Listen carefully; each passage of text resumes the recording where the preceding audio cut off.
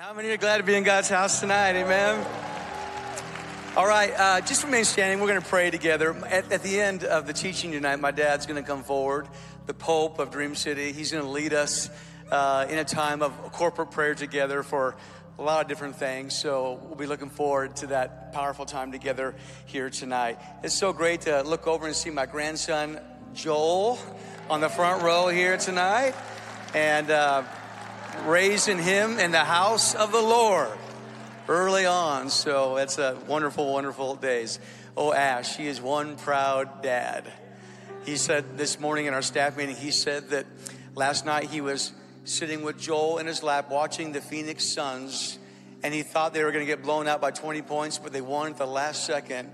And that was because of Joel, because of the breakthrough, the Suns. So, amen. So, Father, we love you. We thank you. There's such a great spirit of joy in this place tonight. And we know that when we come to the house of the Lord, there ought to be joy. There ought to be just a spirit of laughter and kind of a praise and just a shout in the place, because we're just so excited about all you're doing in our life. And as we sang a moment ago, Lord, we believe in you. Jesus, we believe in you. You're the reason that we live. Very soon, all of our lives compared to eternity will be over. And we want it to be said that we were people who lived for you, that you're the reason that we live. And Jesus, we believe in you. Jesus, we're so proud of you. We're so proud to carry your name. We're so proud to represent you and how you feel about things that are going on in our world today.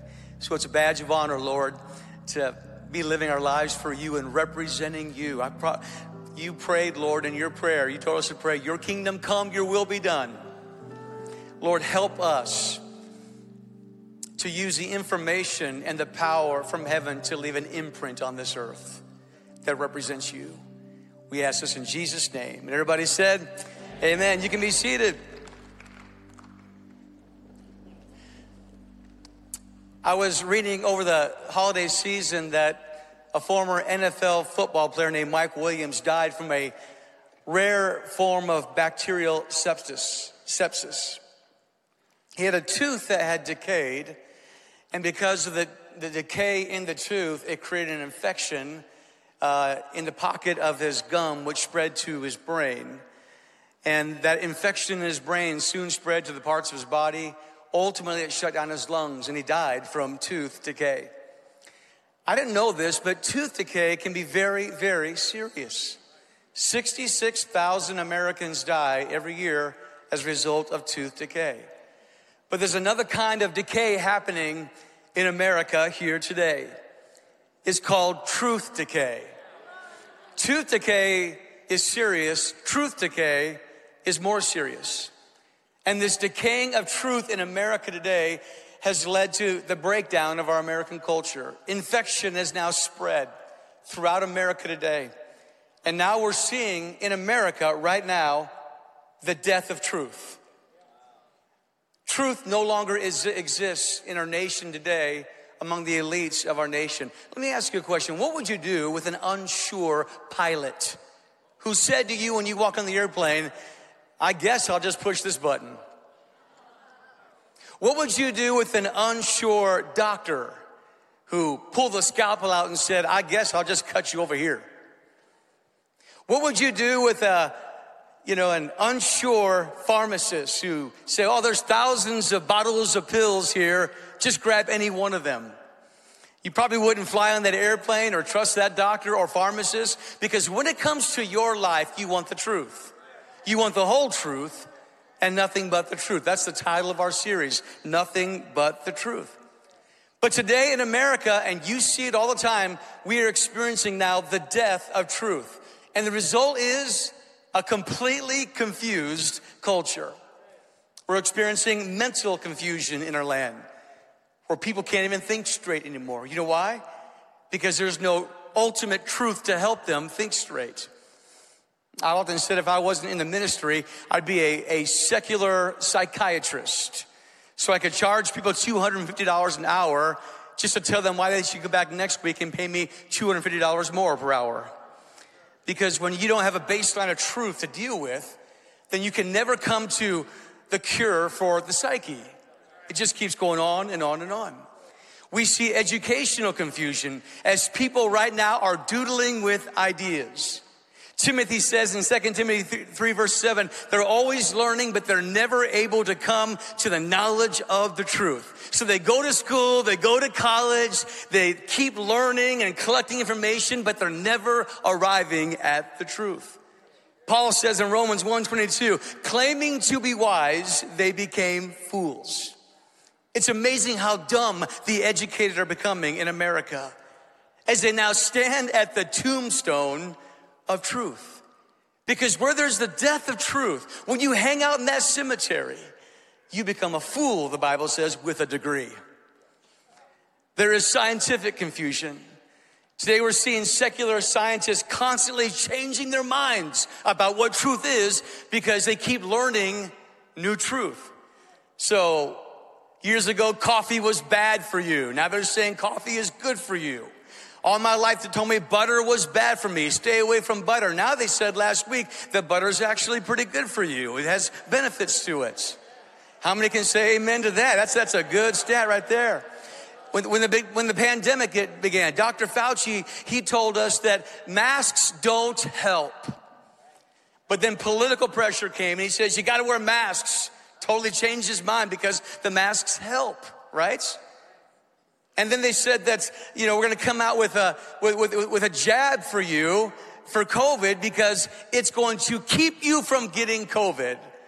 And then it didn't keep you from getting COVID. They said it'll just lower the effects of COVID. See, here's the deal. Instead of posturing themselves as discoverers of truth, they pose themselves as determiners of truth, only to find themselves reversing the truth over and over and over again. There is entertainment confusion. If you listen to talk shows, you are listening to babble by the hour. As confused people try to instruct a confused crowd as to what the truth is. It's even worse on social media because now everybody has a platform because everybody has a phone. And so they feel free to share their plethora of ideas and opinions. So now you find yourself following and being followed and friending and being friended or unfriended because everyone today has their truth. And when everybody has their truth, what you have is the death of truth. There's spiritual confusion. We're seeing in America right now crickets in the pulpits, chirping noises in the pulpits of America without any clarity. We have a mega church pastor in Atlanta, Georgia, who now says that the Old Testament is not the inspired word of God. It's just fables, it's just stories. You really can't take it literal. It doesn't apply to your life. We have bubblegum preachers who want to be cool more than they want to speak the truth of the word of God. If you have a gospel that you never mention the word hell or heaven, then you don't have much of a gospel at all. You're leaving out the truth. And that's why we're doing this series for the next 5 weeks. Because the one thing that ought to mark a Christian and the church of Jesus Christ is that we are people of the truth. Come on, somebody. That we are people who live our lives and take the truth very seriously. I mean, isn't that what they say in a court of law? Will you speak the truth, the whole truth, and nothing but the truth? And then this interesting little tagline, so help you God. What does that even mean? It means, and we'll see at the end of this message, that if you are not a person committed to the truth, you may be going to heaven because you confess Jesus Christ. But if you're not committed to the truth verbally and vocally in the world, God has no commitment to you to manifest his presence in your life unless you commit to being a person of the truth. Now, I want to be a person of the truth. Come on, say amen out there. So let's get into this. Jesus is standing before Pilate. And Pilate is quizzing him about his deity. Jesus says this in John chapter 18 and verse 36. Jesus said, my kingdom is not of this world. If it were, my servants would fight to prevent my arrest by the Jewish leaders. But my kingdom is from another place. You are a king then, said Pilate. Jesus answered, you say that I am a king. In fact, the reason I was born and came into this world is to testify to the everyone on the side of listens to me. And then Pilate says to him, what is truth? He almost scoffs as he says it. What is truth? Pilate is an agnostic. He questions whether or not anyone can really know the truth. And a lot of people are that way today. You've met them in your school. You've met them at your office. They don't know for sure if truth is knowable. And so Jesus says emphatically here, the reason I was born, the reason I came into this world is to testify to the truth. Everyone who's actually on the side of truth listens to me. So let's start by just talking about truth. Let's define truth. Let's go to a baseball game. Suppose you have 3 umpires at a baseball game. Umpires call balls and strikes. The first umpire sees the pitch and says, I call it the way I see it. Okay, that's relativism. Since I see it this way, it must be reality, okay? Because that's the way that I see it. So if I see it differently tomorrow, I'll call it differently tomorrow because you're not gonna box me in. I'm fluid, I'm changing all the time. I call it the way I see it. The second umpire sees the pitch and he says, well, I call it the way I want it to be. That's called postmodernism. I call it the way I want it to be because it's my truth. That's my truth. And the next person says, well, that's not my truth. I got a different truth. The next person says, well, that's not my truth. And that's the world we're living in today, friends. Everyone's making up their own personal, privatized truth. So you get people redefining themselves based on how they view themselves. And the names and the pronouns just keep coming all the time. Third umpire sees the pitch. He says, I call it like it is. I don't call it the way I see it. I don't call it the way I want it to be. I call it the way it is. Here is a definition of truth. You might want to take a picture of this. Truth is an absolute standard by which reality is measured. Truth is an absolute, unmovable, objective standard by which reality is measured. And there's 4 very important things that all of us need to understand about truth, God's truth. Here's the first thing. You got to understand that truth actually exists. Jesus said, you shall know the truth, and the truth shall set you free. So friends, look at me. There is really a thing called truth. This is not just, some made up concept. Truth really does exist. There's a thing called truth. Secondly, truth is knowable. You can know it. Jesus says you will know the truth. So truth, this absolute standard by which reality is measured, can be learned. It can be understood, discovered. Truth is knowable. Can you say amen to that? Third, truth sits outside of you. Truth transcends your emotions. In other words, how you feel about something doesn't make it true or untrue. A lot of people are trying to feel their way into truth. Let me illustrate. Last time I checked, 1 + 1 = 2. Okay? Let's say that today I'm not feeling 2-ish. Today I feel that 1 + 1 = 3, and you can't tell me that I don't feel that way. I feel it all the way down to my gut and my gizzard that 1 + 1 = 3. And if you try to tell me that I don't feel that way, then boy, you're some kind of bigot, okay? If you're in your right mind, you would say, Luke, you've lost your mind. Because regardless of how you feel, your feelings are wrong, and your feelings need to adjust to the truth, because 1 + 1 = 2 is an absolute, objective, mathematical standard by which reality is measured, and life will not work if 1 + 1 doesn't equal 2. You can't fly in an airplane if 1 + 1 = 3. You can't build a bridge if 1 + 1 = 3. It's an absolute, objective, unchangeable standard by which reality is measured. Today, we got people walking around feeling who they are. And they're abandoning an absolute standard by which reality is measured. And look, we're going to talk about how you got to communicate these things with love and sensitivity and compassion, because people are confused out there. And they really are feeling things that they think is the truth. But just because we do it with love and compassion does not mean that we negate telling the truth. So that's a problem in the pulpits of America. For so long, we haven't talked about these things, while the rest of the world is talking about them, and our kids are hearing from all these crazy people out there. And they're not hearing from pastors and preachers because they're afraid to speak the truth. Fourth, truth is deeper than facts. Now, truth includes facts, but you can have facts and not know the truth. I'm going to say it again. You can have facts and not know the truth. Suppose I have a headache and it is splitting. It's real.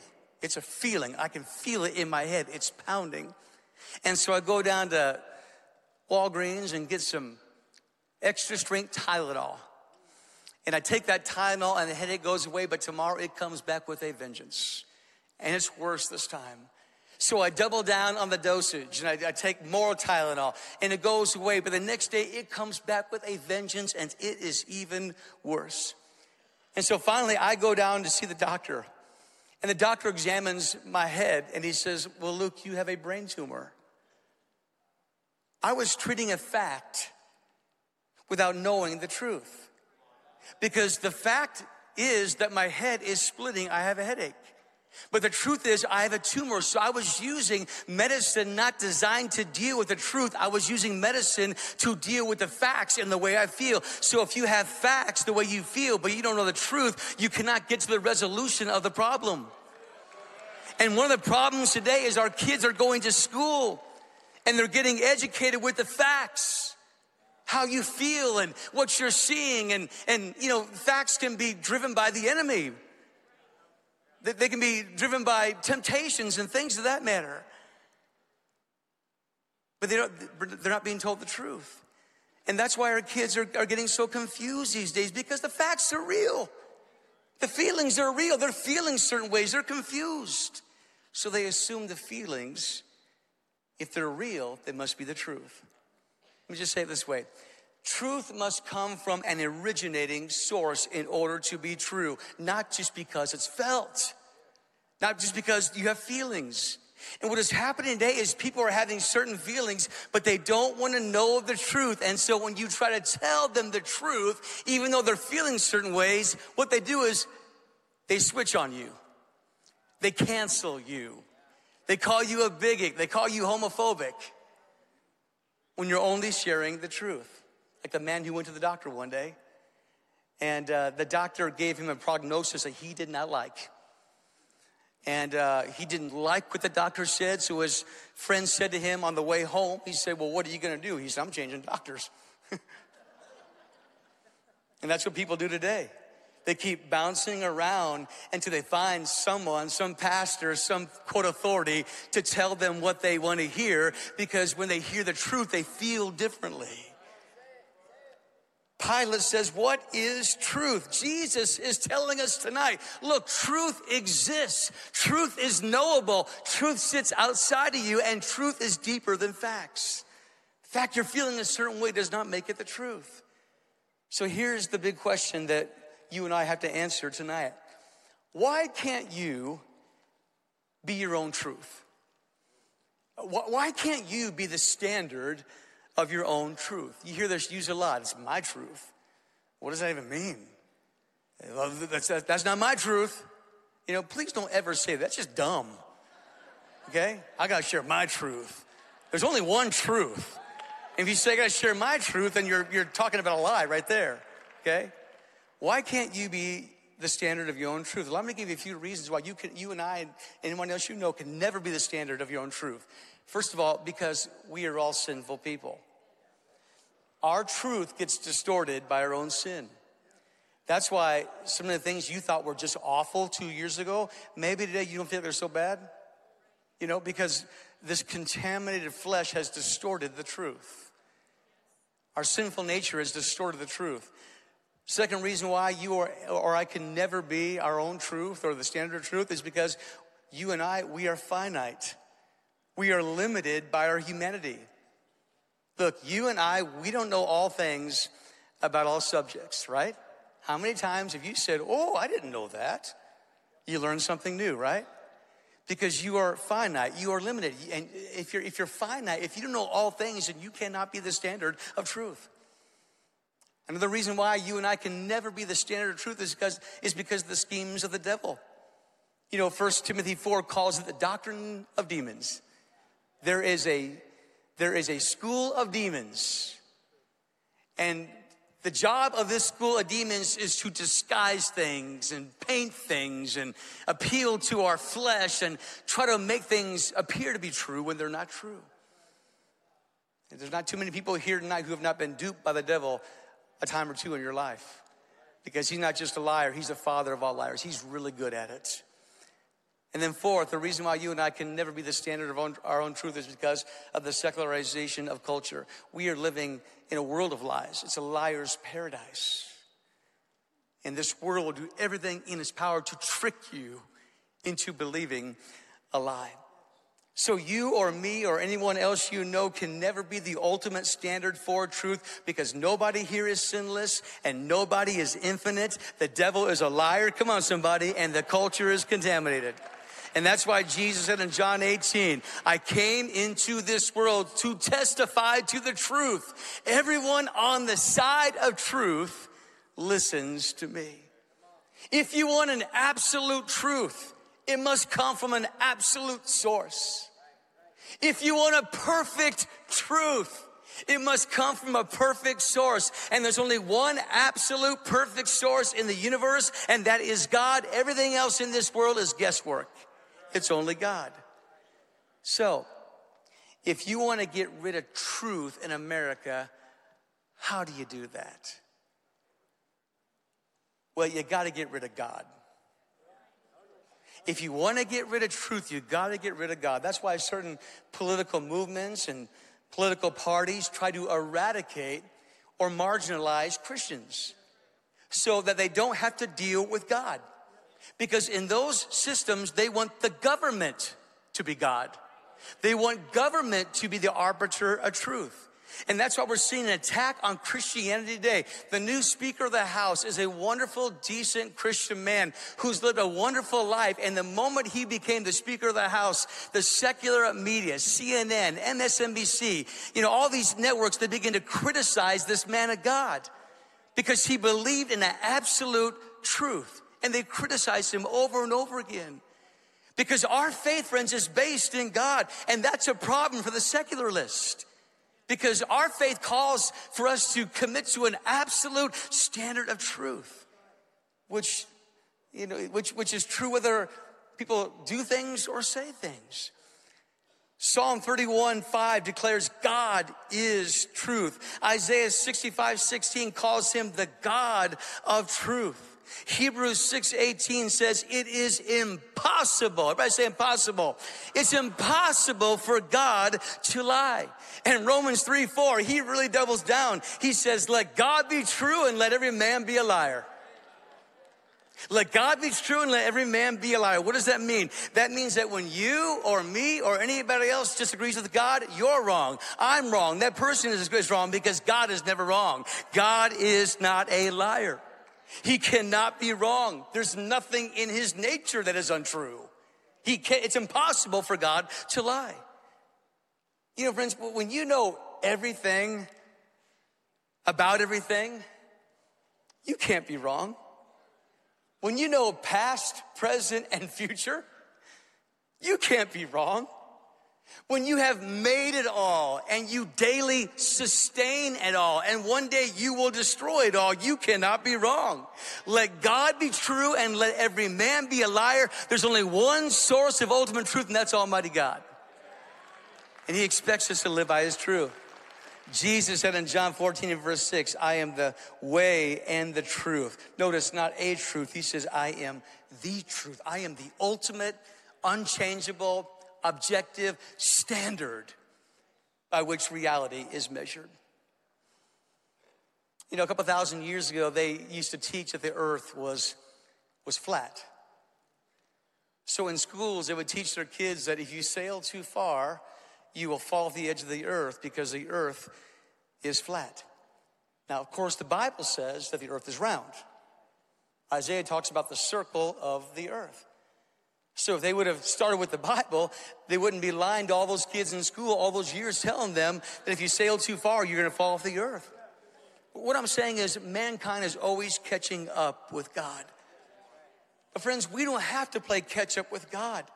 We can start with, what did God say about this? What did God mean when he said this about this? And what am I to do in life in light of what God has said in his word? So some of you parents, you have young people getting ready to go off to college. And this is what you need to tell your kids going off to college. You can be smarter than your teachers. If you will start out with an absolute standard of truth, then you can judge every word your teacher says by an absolute, unchangeable standard of truth. You can tell if your teachers are lying to you or not. See, that is why the evolutionary hypothesis is being taught in school. Because with evolution, guess what? You can get rid of God. And if you can get rid of God, then there's no absolute truth. And you can be your own God. Right? You can make up your own rules. You can make up your own truth. Truth is whatever God says something is. Look, friends, I am so sick and tired of opinion polls. I'm so sick of surveys. I'm so sick of what this group is saying and that group is saying. All that is secondary to what God has already spoken in his word. And my question and your question as Christians ought to be to every single issue is, what has God already said in his word about this issue? It's not what man has said, not what a political party has said. What has God said about this issue? And if you will do that on the front end and not the back end, you'll save yourself a lot of trouble and heartache in life. An airplane needs a control tower. Why? Because it can't see everything. All you got is a little windshield in the cockpit. You can't see all the clouds. You can't see the lightning strikes. You can't see other airplanes. So it needs something outside of itself to help it navigate the way, to let it know where it's going. Friends, look at me. You and I, we need a guide tower, a control tower to guide us through the things that are trying to distract us in life. We need a bigger picture. Because our world is set up to try to trick us. I heard the story of a man who came home one day and he had 20 big fish. And he said, honey, I caught all these fish. She said, really? You caught all 20 of those massive fish? He said, yeah, I caught them all. And she said, now, really, you caught all those fish? He said, I promise you before the Lord, I caught all these fish. She said, before the Lord Almighty, did you catch all these fish? He said, yeah. I went down to the butcher. I said, throw them to me. And I caught all of them and put them in my cart. Now look, was it a fact that he caught all the fish? Yes. Was it the truth? No. And what the world does is it tells you it catches fish while hiding the truth, the original source for all this. Truth must have an original source in order to be perfect truth. So here's a big question. We're almost done. That all of us here today who are serious about following Jesus, and if you're here tonight, it means you have a certain hunger level for the Lord. And you're seeking truth. I'm so glad you're here. But this is the question you have to answer in life. What will be the standard of my determining the truth? Will it be your feelings that change? Will it be your intellect that is finite? Will it be your moral instincts that differ? Because you may think some things are moral that I don't think are moral. You may have a completely different moral code than I have. So what's going to be the standard of truth? Well, if you go to London, anybody here ever been to London, England? Okay. When you go to London, you see all these business guys walking around in three-piece suits. They're prim and proper. And when they're walking down the streets, you'll see one of them reach in their pocket and grab a pocket watch, and they'll look at it. And then they'll pick their head up and they'll look up in the air, and they'll put their head back down. And they'll pick their head up again and look up in the air and look back down. What are they looking at? They're looking at Big Ben. They're looking at Big Ben, right? Because Big Ben has the accurate truth. If what they see on their watch is different than what Big Ben says, they don't climb the tower and change Big Ben. They change their watch to match up with what the accurate truth really is. Friends, God is Big Ben. And when it comes to our lives and our decisions, he wants us to look to him first and then to ask ourselves, how was I raised? Or what is the professor saying to me? Or, what has mama said to me? Or what do I think? Or what is culture saying? Don't tell Big Ben to change his time. Let's change our time.